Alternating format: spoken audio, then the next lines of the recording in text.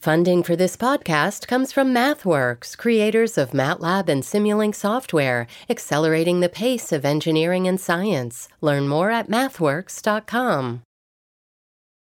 This episode is brought to you by Visit Williamsburg. In Williamsburg, Virginia, there's never too much of a good thing. Whether you're a foodie, a golfer, a history buff, a shopaholic, an outdoor enthusiast, or a thrill seeker, you'll find what you came for here. And more. So ask yourself, what is it you want? Discover Williamsburg and plan your trip at visitwilliamsburg.com. Another day is here, and you're ready for it. What to wear? Check. Breakfast, lunch, and dinner? Check. Planning for what's next and how to save for it? That's where Bank of America can help. For your financial to-dos, Bank of America has experts ready to help get you closer to your goals.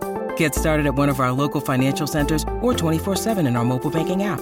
Find a location near you at bankofamerica.com/talktous. What would you like the power to do? Mobile banking requires downloading the app and is only available for select devices. Message and data rates may apply. Bank of America N.A., member FDIC. WBUR Podcasts, Boston.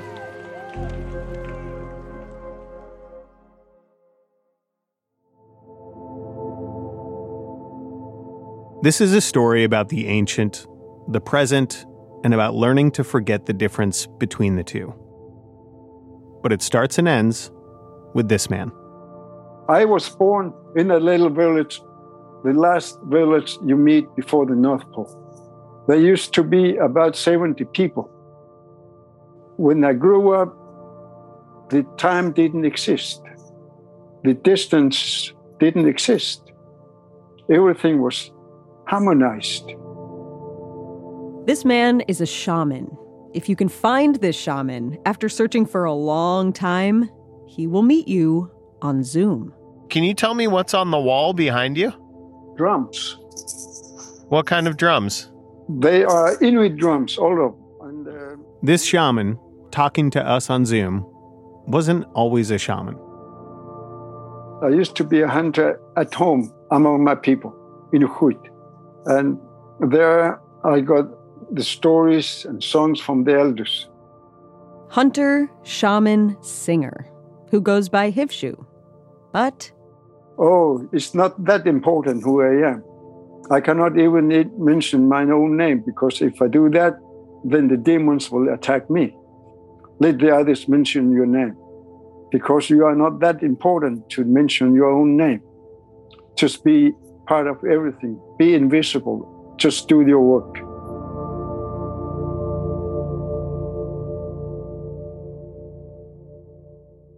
This work for Hivshu today is maybe helping us understand the work of an Inuit shaman and the way of life of his people from northern Greenland, a nation not officially recognized by the Greenlandic government, but, Hivshu says, a nation nonetheless. We hunt in wintertime, in dark time, and then we go further out where the walruses are living.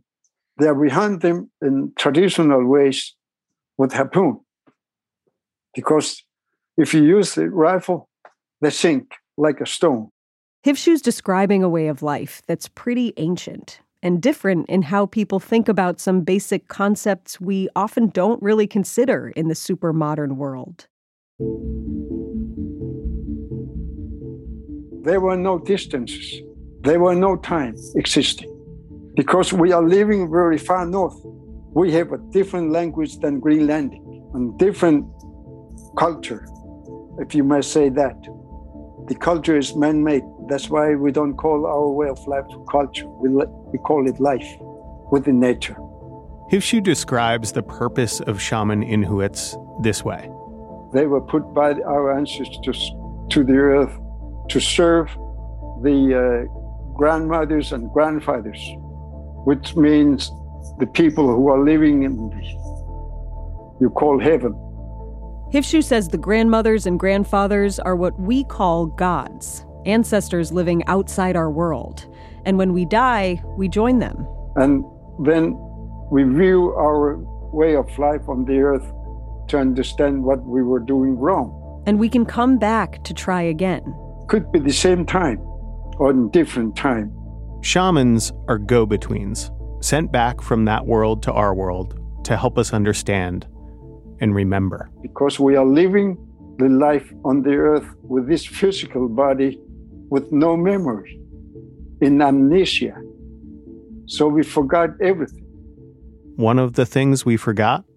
These are our ancestors who were actually, we don't call it created the earth, but they fixed the earth so it could be habitable. And they made a kind of a garden so we could take care of the garden. From when he was born until he was 9 years old, Hivshu was taking care of the garden, the cold part, in northwestern Greenland, in a village whose name translates to Little Sand. Because it has a little sand on the beach in summertime, you see it. Usually it's not like that all over, because mostly there are stones and rocks. So they call it Hurapaluk. Hurapaluk. This is a place that in the winter has no sun for almost 3 months straight. A place Hivshu knows well, even in the dark. The stories and songs of Hivshu's elders carry all kinds of information. Where things are, what they mean, how they're used.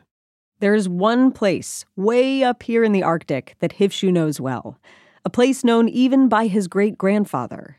A place with some unusual-looking residents. Massive alien residents, sticking out from the ice and snow.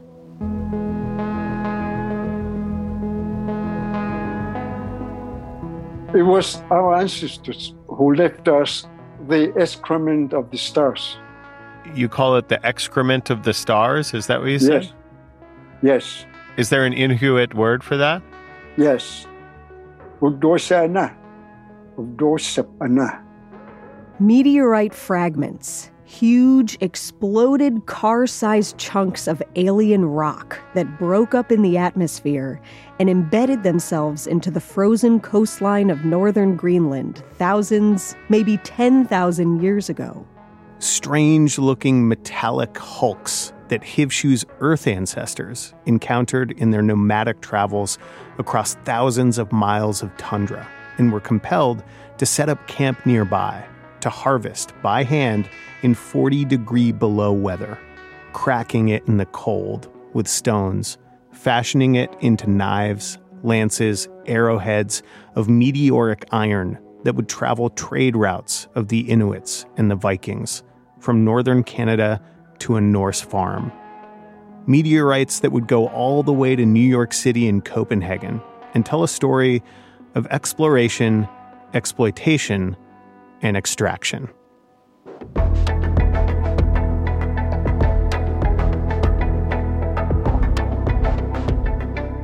I'm Anne-Marie Sievertson. I'm Ben Brock Johnson, and you're listening to Endless Thread. We're coming to you from WBUR, Boston's NPR station. Today's episode, The Excrement of the Stars.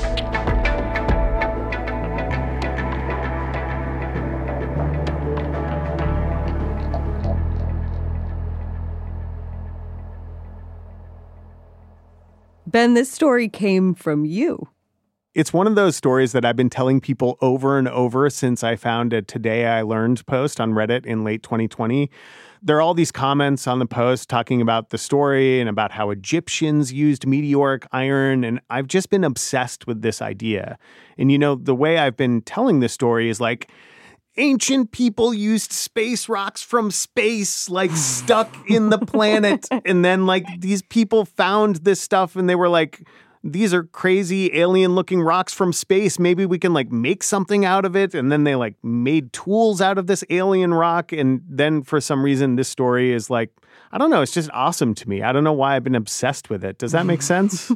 It's very Ben, which is, you know, appropriate because we're going to dig more into this. But back to that Today I Learned. Yeah. That TIL did not have quite the same zest that your delivery just had. It said, today I learned that Inuit in northern Greenland were using iron blades for centuries without knowledge of metallurgy.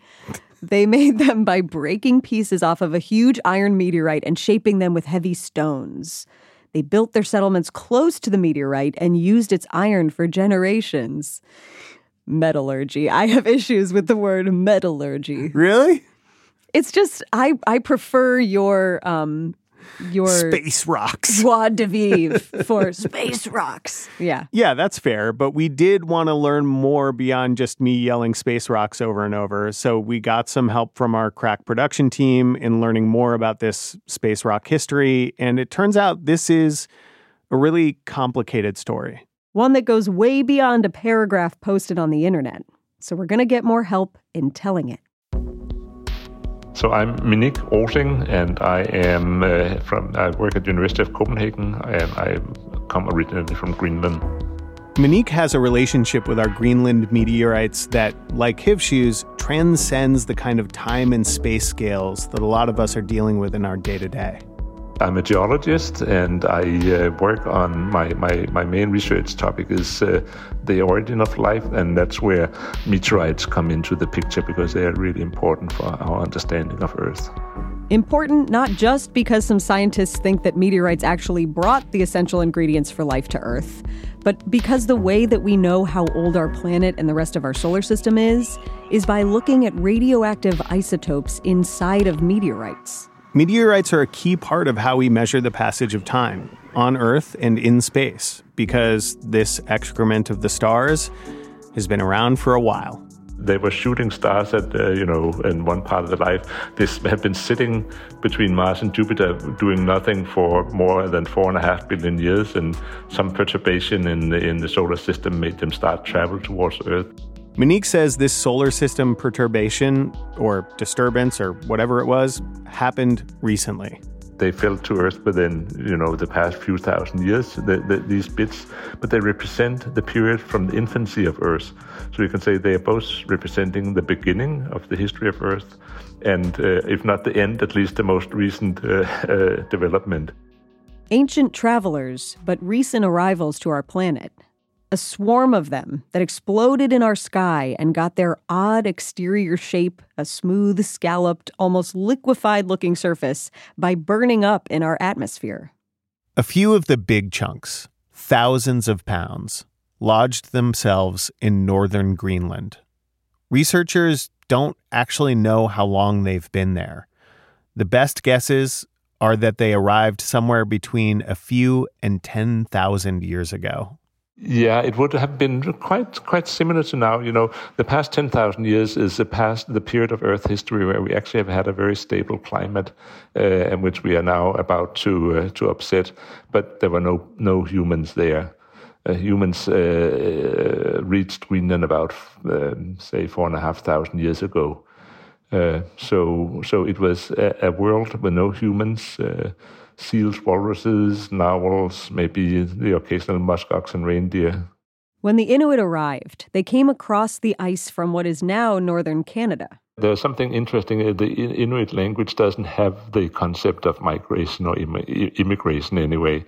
So when they arrived to Greenland, it was no different from any other place of the Canadian Arctic they had already been to. So they came into Greenland and they spread along the coast, the east and the west coast of Greenland. And this is how Inuit people became distinct from Inuit people. Inuits were Arctic Highlanders in a specific area of northern Greenland, as opposed to the larger population of Inuits, whose population stretches from northern Canada to Alaska and Greenland. Recent population estimates of Inuits put them at about 800 total. They had their own dialect. We can't know when for sure people discovered the meteorite, but it would have been very strange looking, different from most any other kind of rocks or stone in the landscape. On the outside, it would have looked rusty because it was full of meteoric iron. Iron does not exist as a metal in nature. So does that mean that iron is effectively like an alien material? Absolutely, yeah. Iron was a... We don't know how the Inuit communities near the meteorite knew it was useful. Maybe they'd seen it before. Maybe, Hivshu would say, a shaman helped someone break through their amnesia. But Inuits started to engage in what is called cold forging. Hitting the massive meteorite with more common rocks and breaking into it. It was difficult because the iron, while breakable in cold temperatures, was the hardest metal around. You take a big rock and you do a lot of sweating for many, many hours. I was going to say, that sounds like a lot of work. It's a terrible amount of work. So it must have been very precious for anyone to invest this amount of effort. If it looked like a weird, smooth pile of rusty junk on the outside, on the inside, the meteorite looked precious for sure, full of beautiful geometric patterns. It was the stuff on the ground, though, the broken off stuff, that was really useful. The place where the meteorite was found is called Savissivik, which means the place where there's knife material. So, whoa. So they've probably been pretty happy and said, wow, there's a big bounty of metal here that we can start exploit. And you can see the communities of Inuit that found this bounty set up shop, literally. Wood was extremely scarce, and iron was basically unheard of. You could use it to kill animals faster, it would stay sharp, it cut pelts faster. The space rocks embedded in the earth along the northwestern coastline became a regular stop in their patterns of life.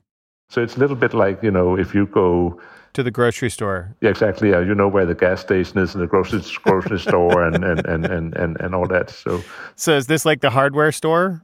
Yeah, you could say so. Yeah, okay. I need to make a new harpoon head. Let's go over and knock off some bits here. Wow. Over time, these cold forged chunks of meteoric iron went into tools, and those tools became part of trades with other nearby communities, who in turn traded to others still, across a staggering distance. A blade folded into a narwhal tusk to make a lance for hunting. An arrowhead found in a Norse farm excavation site dating as far back as the 11th century, which seems to be part of the proof of Viking travel to Greenland. Well, I think that from archaeological finds, it looks as though they have known it for centuries. And we know that it was still in use when Robert Peary arrived in his pursuit of being the first person to reach the North Pole. Robert Peary, as it's more commonly pronounced, was an American whose complicated story is part of a longer, larger story of a changing Greenland. One that Monique, who himself has Inuit ancestors, knows pretty well. Yeah, I think there's some level of both exploration and exploitation in his past, and he brought back More on explorers and exploitation in a minute.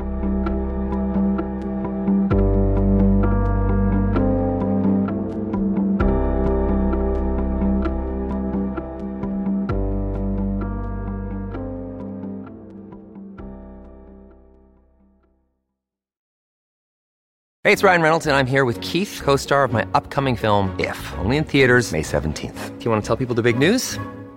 All right, I'll do it. Sign up now and you'll get unlimited for $15 a month and 6 months of Paramount Plus Essential Plan on us. MintMobile.com/switch. Upfront payment of $45 equivalent to $15 per month. Unlimited over 40 gigabytes per month. Face lower speeds. Videos at 480p. Active Mint customers by 531.24 get 6 months of Paramount Plus Essential Plan. Auto renews after 6 months. Offer ends May 31st, 2024. Separate Paramount Plus registration required. Terms and conditions apply if rated PG.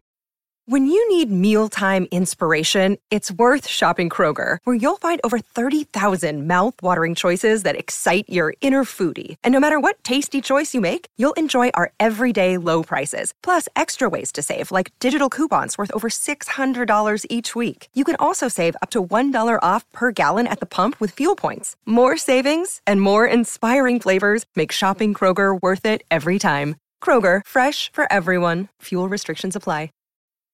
Hi, I'm Willa Paskin, the host of Decoder Ring, Slate's podcast about cracking cultural mysteries. On Decoder Ring, we dive down rabbit holes and obsessively explore questions hiding in plain sight. Like, why has slow dancing gone out of style? And when did we all become obsessed with hydration? And where did the word mullet, to describe a hairstyle, come from? That's Decoder Ring, named one of the best podcasts of 2023 by the New York Times. Listen to new episodes every 2 weeks and make sure to follow us so you never miss one. As Monique says, for centuries, Inuits traveled thousands of miles with no word in their language for migration or immigration. By the 17th century, the Inuit in northwestern Greenland were coming into contact with a culture that was very different from their life with nature. For instance, men who made a point to call themselves Arctic explorers. The Greenland residents told the white explorers about the store of iron, but British, Swedish, and Danish explorers repeatedly failed to make it to this place that, for the Inuit, was a regular stop. In 1894 came Robert Peary, an explorer from the United States Navy. By all accounts, Peary was a little bit different than his predecessors. He brought more useful tools for trading, hired Inuit people to help him. Over a decade of exploring the area, Peary would hire the people who lived there, not treat them as servants, something that at the time would have been pretty progressive. Peary broke his leg twice, explored the northern reaches of Greenland, and failed to reach many destinations.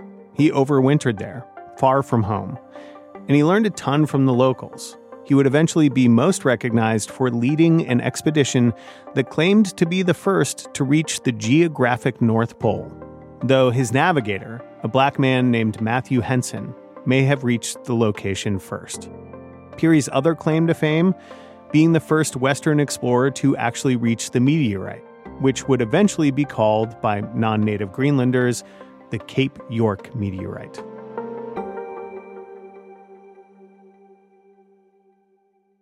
Peary's story and some of the meteorite can be found at the Peary-McMillan Arctic Museum at Bowdoin College in Maine. Oh, hey, how's it going? Good, thanks. How are you? Nice to meet you. Nice to meet you, too. This is a cool space. Yes, it's an amazing space. We're lucky to be here. Genevieve Lemoyne is the curator and registrar. I get excited when standing in a space like this because I'm like, okay, there's paintings of people, of old fancy people. Yeah. And that looks like an admiral over there. That's Donald McMillan. Okay. Yeah. Mm-hmm. But also there's like cool rocks. Yeah. And crazy photographs of the Arctic. Yeah. And then there's like a full-on sledge. Yes. Believe it or not, further inside, there's even more stuff for Ben to get excited about. Massive polar bears in various poses. We got a huge, is that a sea lion? It's a walrus. Walrus. Yes. My bad. Puffins. Different seals, caribou. Peary caribou? The smaller one is a Peary caribou, and the bigger one is a Barren Grounds caribou. Wow. Yeah. So he has a species of caribou named after him? Yes. Wow. Jenny gave us all the Peary history. Well, ultimately, the North Pole is what he was looking for. Right, but he failed. It depends on who you ask. Okay. He certainly thought he made it to the North Pole. Right. And what do you think?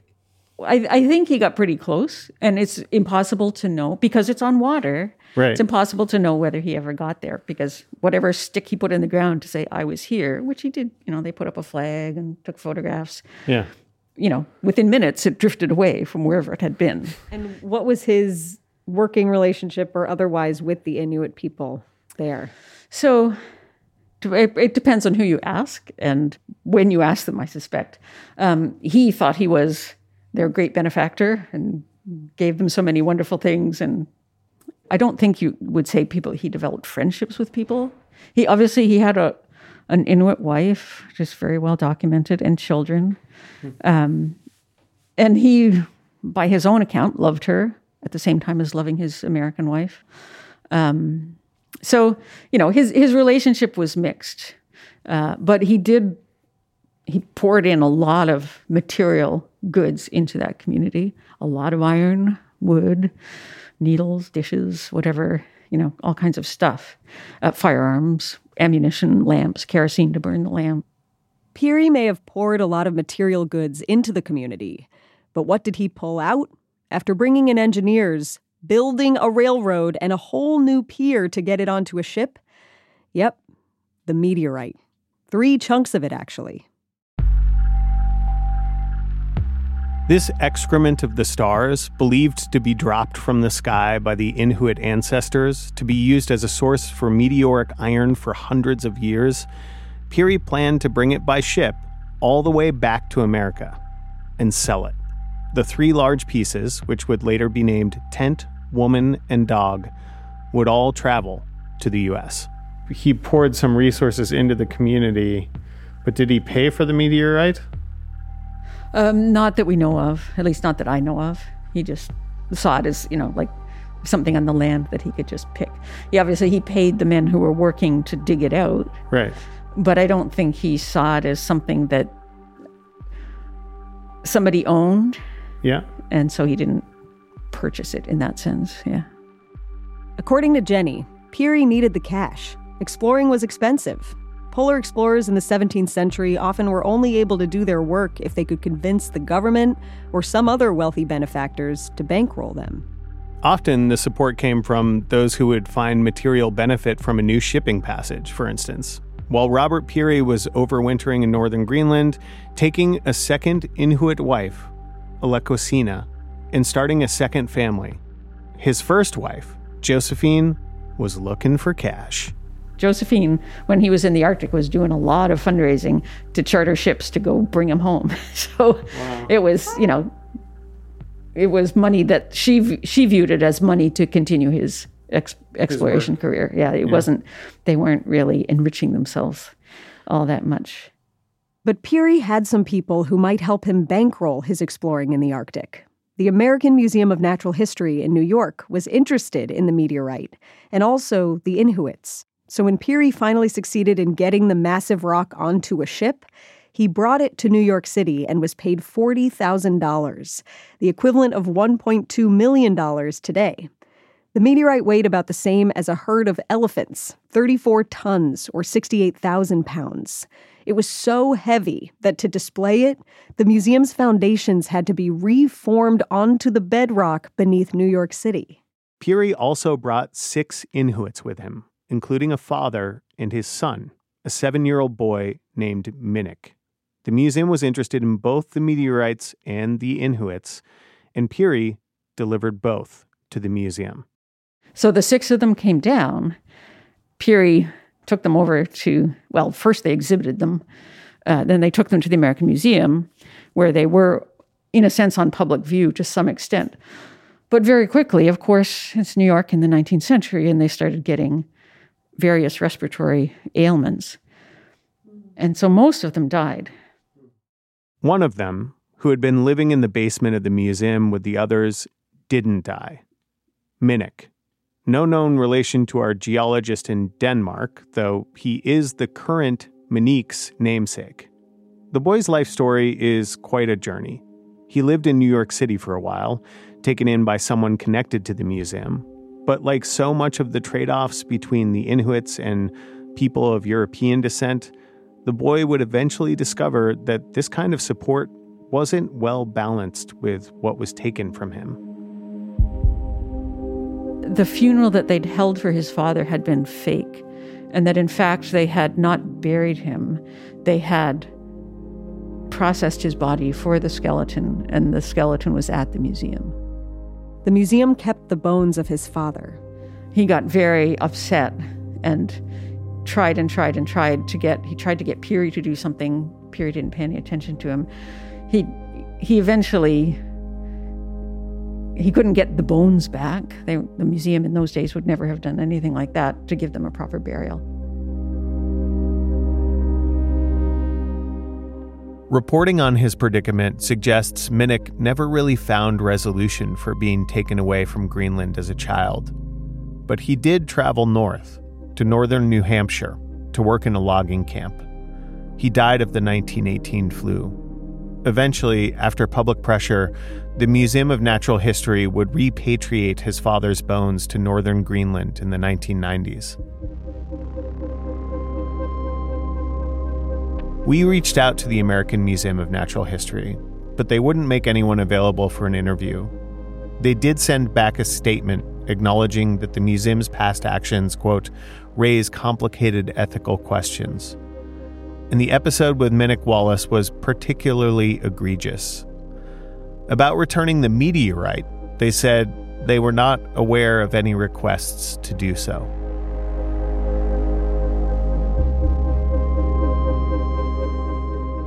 The museum in Maine doesn't have any huge meteorite fragments, but it has collected a few items over the years. This knife, this light-colored, it's made out of antler, this knife, and it's a little hard to see. If you squat down maybe a little bit, bend down a little bit, you can see it's got little sort of semi-lunar blades set into it that are the cutting edge. And those are little chips of iron from the meteorites that fell at Cape York. Wait, sorry. Okay, I see. The white knife? Whoa, no, Yes, if you squat down a little bit, Anne-Marie, and it's got teeth in it. I see. Yeah. That are metal. Whoa, so it's like a caribou horn that they slid some chunks of metal into.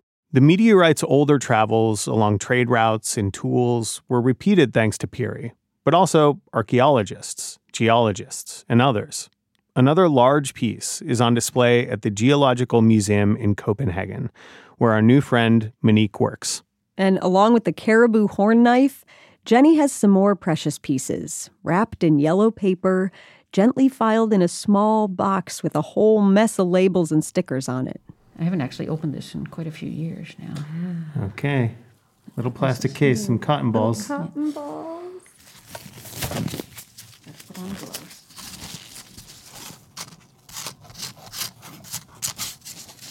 It says peace in a beautiful script. This looks like a set designer made this beautiful old writing. Yeah. It says piece of the meteor that Peary brought from the Arctic region, and then I can't read that, on his something voyage. Yeah. First maybe? No. Look, we can admit these little rusty chips are not exactly space rocks, mind-blowing. But when you know how far they've traveled, not just across the face of our planet, but how far they've traveled to get to our planet, it's exciting to watch Jenny poke at them with her rubber gloves. It's also a mixed feeling. If you take the galactic view of this traveler, it's hard to pinpoint a home, per se. But Hivshu described to us how sacred this stuff was for hundreds of years. Every time you should cut it, the shamans was doing a ritual, or they do a ceremony before you do it, to give ourselves the access to that we are going to use this stone.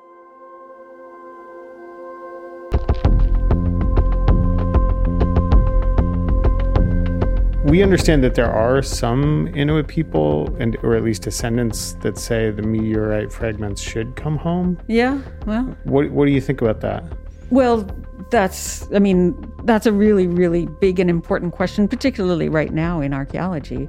And what's becoming and has become crystal clear over the last few decades, really, is that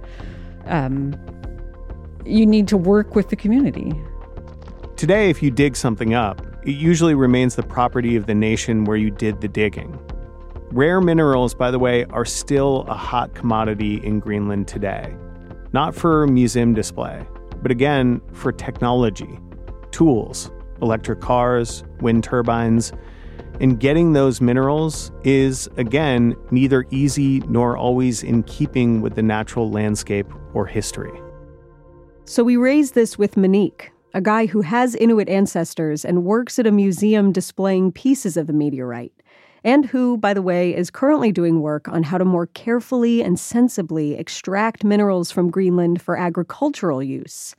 So on the meteorite, it's a complicated question. I don't have a strong opinion, but I think that as long as the history is transparent about, how did it get there, where did it come from, who did this and that and the other. So it's a very tricky thing. I don't think there's a simple answer. It may be that a geologist looking at the origin of life is going to take a longer view.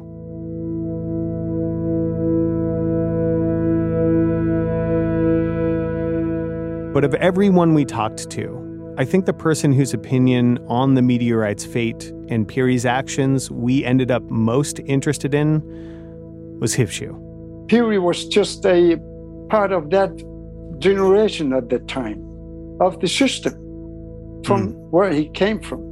And that's the only way he could do for his country, by stealing, just like the others were stealing artifacts from the natives for their own sake, to their own benefit. So everybody did that. It was not different from the others. Hivshu himself is also a person with a story of traveling, of leaving Greenland and returning, and all of the complexities that come with that kind of story. When I was 9 years old, the school system came into our place and took me away from my elders. and from my hometown, because they thought I was clever enough to learn the other languages, and I could return to my people to re-educate them that the way they live is wrong. And I've been to school about 10 years when I understood this was the manipulation of the mind, to believe their system is the most beautiful life. So I decided to return. I was 19 years old when I come back, and I saw we were no longer allowed to build our own houses. I had forgotten everything. I was distracted by this education, books, material, and all this manipulation in my mind was just like a dirt. It was very, very difficult to get off. So it took me many years to understand again my life. So that's my life. The full name that Hivshu won't say, because of his belief that others should say your name, is Hivshu Robert Peary II. And so was he your great-great-grandfather? Is that? My great-grandfather. Your great-grandfather. Yes. Did the meteorite have any meaning to the Inuit people beyond practical? Was there a spiritual significance too, or no? We don't call them tools. We call them our partners. Everything is life. Life is everything. So this meteorite was a gift from our ancestors that should be respected. It has its own life, their own spirit. Do you think it should come back? Do you think it should be returned? It should come back. We have problems. We have social problems making us frustrated. It's like our life was taken away. Only the ancestors who brought this to us, the spirit of that, will be able to harmonize us again. Because the meteorite has a vibrations.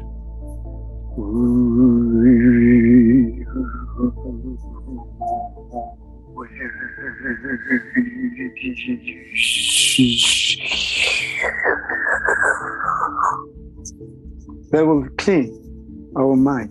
They will clean our life and remind us who we are, remind us our origin life, and remind us why we are here on the earth, and there will be peace. Maybe Hivshu takes a long view, too, about how whether we're breaking chunks of meteoric iron to create tools, or harvesting minerals for car batteries, or even talking about, in the future, mining asteroids, we should try to resist our amnesia and remember what we're doing and why. It's not about being smart, being beautiful, being rich, being powerful, have a big cars. It's not about the American dream. The American dream is actually the work of a demon. We are consumers that will never be full. We got everything, but we are not satisfied. It's about helping each other, supporting each other, surviving together,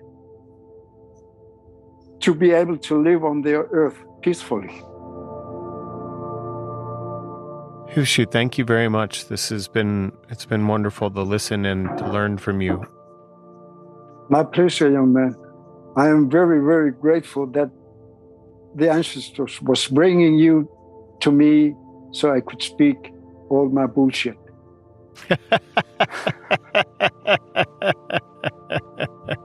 Well, it didn't sound like bullshit to me, but but I appreciate the sentiment. Never forget that.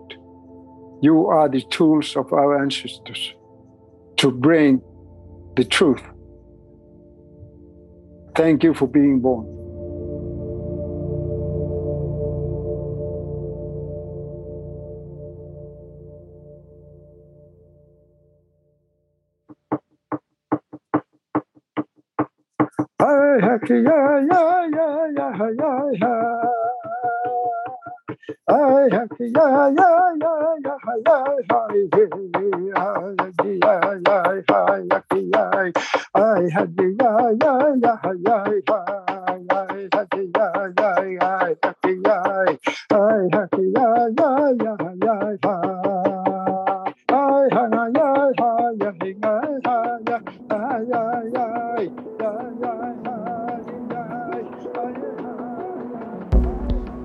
Endless Thread is a production of WBUR in Boston. Want early tickets to events, swag, bonus content? You can join our email list, and you can find it at wbur.org/endlessthread. This episode was written by yours truly and produced by Dean Russell. It is hosted by us, Ben Brock Johnson. And Anne-Marie Sievertson. Mix and sound design by Emily Jankowski with a last-minute assist from Paul Vikis. Editing help from Maureen McMurray. Our web producer is Megan Cattell. The rest of our team is Nora Sachs, Quincy Walters, and Grace Tatter. Endless Thread is a show about the blurred lines between digital communities and swords made from space rocks with metallurgy. If you've got an untold history, an unsolved mystery, or a wild story from the internet that you want us to tell, hit us up, will ya? Email endlessthread@wbur.org.